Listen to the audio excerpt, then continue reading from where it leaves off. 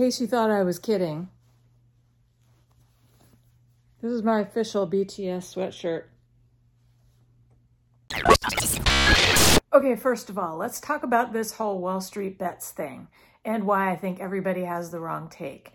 The story out in the news media so far has been David versus Goliath. The little guy takes on Wall Street, yada, yada, yada, which is all cool, but I don't think that's really what's happening. I think this subreddit, Wall Street Bets, is like a raft of fire ants. Okay, hear me out. Each individual fire ant may be just a tiny little sting. They can't really accomplish anything on their own. And when the hurricane comes, the storm comes, they would just drown or get floated away. But what happens when there is a hurricane is they all band together and they form up and they become a formidable hurricane surviving life raft for each other. That is exactly what's going on here.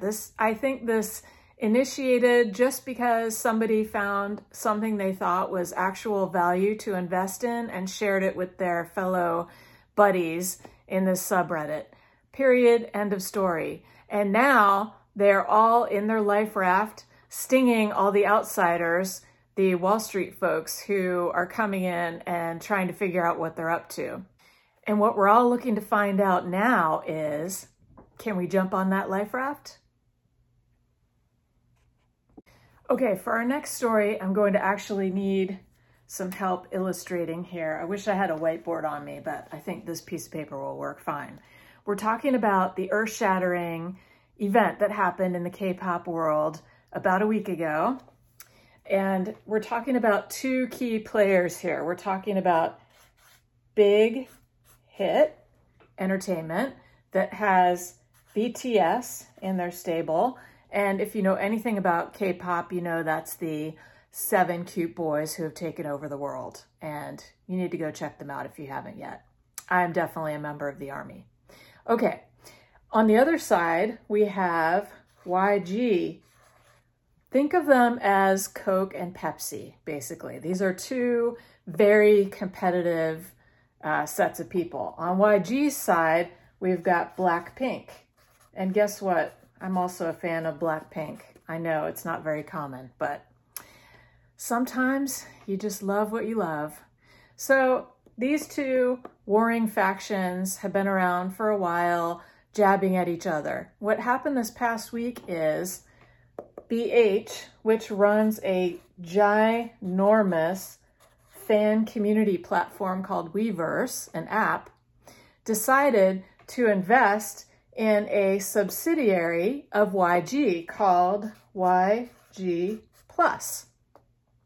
The upshot of this in the end is probably going to be that YG stars are going to start showing up in the Weverse app. This caused a huge outcry because lots of the ARMY want to have their own app. They want to have their own space. They don't want to be mingling with all these fans from across the entire platform. But the cool thing is this leverages BH into other aspects of merchandising and distribution that it wouldn't otherwise have had. And it gets YG more exposure to the larger universe in Weverse. Now there's another wrinkle to this. There's actually this other company called Naver, which is like the tech side of the house. It's the Korean search engine. And they actually are going to be cooperating. They have a platform called V Live. They also are going to have a cooperating deal with Weverse, which was developed by a group called BNX. So, not to get too deep into the weeds here, but this whole cross-cooperation, investment, leveraging, whatever, all you need to know about this is that there's probably going to be one completely ginormous place to interact with K-pop stars and probably others globally called Weverse. So go check it out if you haven't already. Let me know if you are a member of the ARMY or if you're a Blink. Come in the comments and let me know what you think about this mega deal. Next up on the agenda is a new show for you to binge. It's called Your Honor, and it's actually been out for a little while, but we just recently discovered it, and it's pretty intense. And I say it could fill potentially a little bit of the Breaking Bad shaped hole in your heart because it is our wonderful friend, Bryan Cranston. And to me, there's some story overlap between Breaking Bad's character that he played and this character in Your Honor. He's actually a judge in this show, but they're similar. To me, there are lots of character parallels in that he is someone who appears to be a great person, a paragon of ethics and morality, and finds himself in increasingly challenging situations that challenge his sense of his own ethics and morality and how other people look at him and see him. And the vector this all comes through is his son.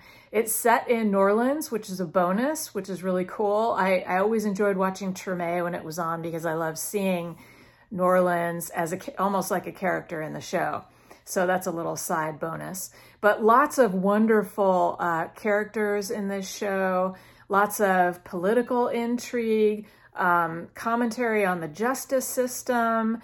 There are racial overtones. Like it's a really beefy stew of interesting viewpoints and angles and characters in this show. So I recommend going and checking this one out, and let me know what you think after you've binged it a little bit. Let's talk about sneakers. I've definitely heard rumors that there may be too many sneaker drops per week. We're looking at couple a week right now, so all the sneakerheads out there, there's too much inventory on the market, too much to keep up with. But a new sneaker has dropped from Nike that is really interesting right now and was created out of a request from a kid with cerebral palsy who wrote to them asking for a sneaker that he could easily put on. And of course, they already had some things under development. The new Nike Go Fly Ease is really cool. You can actually get in and out of it completely hands-free. And, there's going to be a lot of joking around about, how lazy are we? But the accessibility angle of this is super, super cool. It's at around, I think, $120 price point when it's available. I think it's going to probably fly off the shelves for sheer novelty value. But my one little quibble with it is it looks like it's going to be available in 3 different colorways to start off with. And one of them is a super hideous, not a fan. And the other 2 are black, gray black.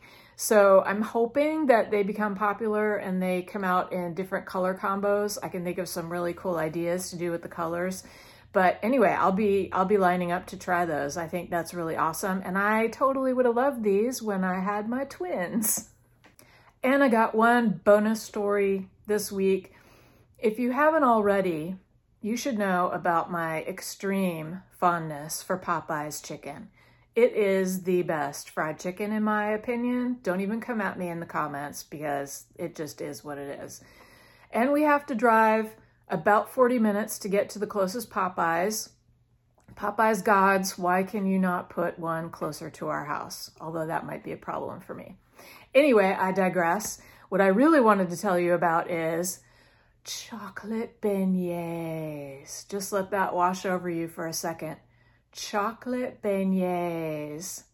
Now, I do not claim by any means to be an expert in what a real beignet looks or tastes like. The closest I've come is watching them try and eat them on Amazing Race and laughing at the dude who could barely choke down one beignet because, dude, I could eat like 6 or 8 of those in one sitting pretty easily. But let's get back to the Popeyes chocolate beignets. I think they're temporary menu items, so go get them right now. I mean, seriously, drop what you're doing and go get one. We've already been to get them a couple of times. They're even better the next day, which is weird. I would compare it to like a chocolate cream-filled powdered donut sort of consistency with, powdered sugar on the outside of it and gooey chocolatey filling on the inside. I cannot get enough of these.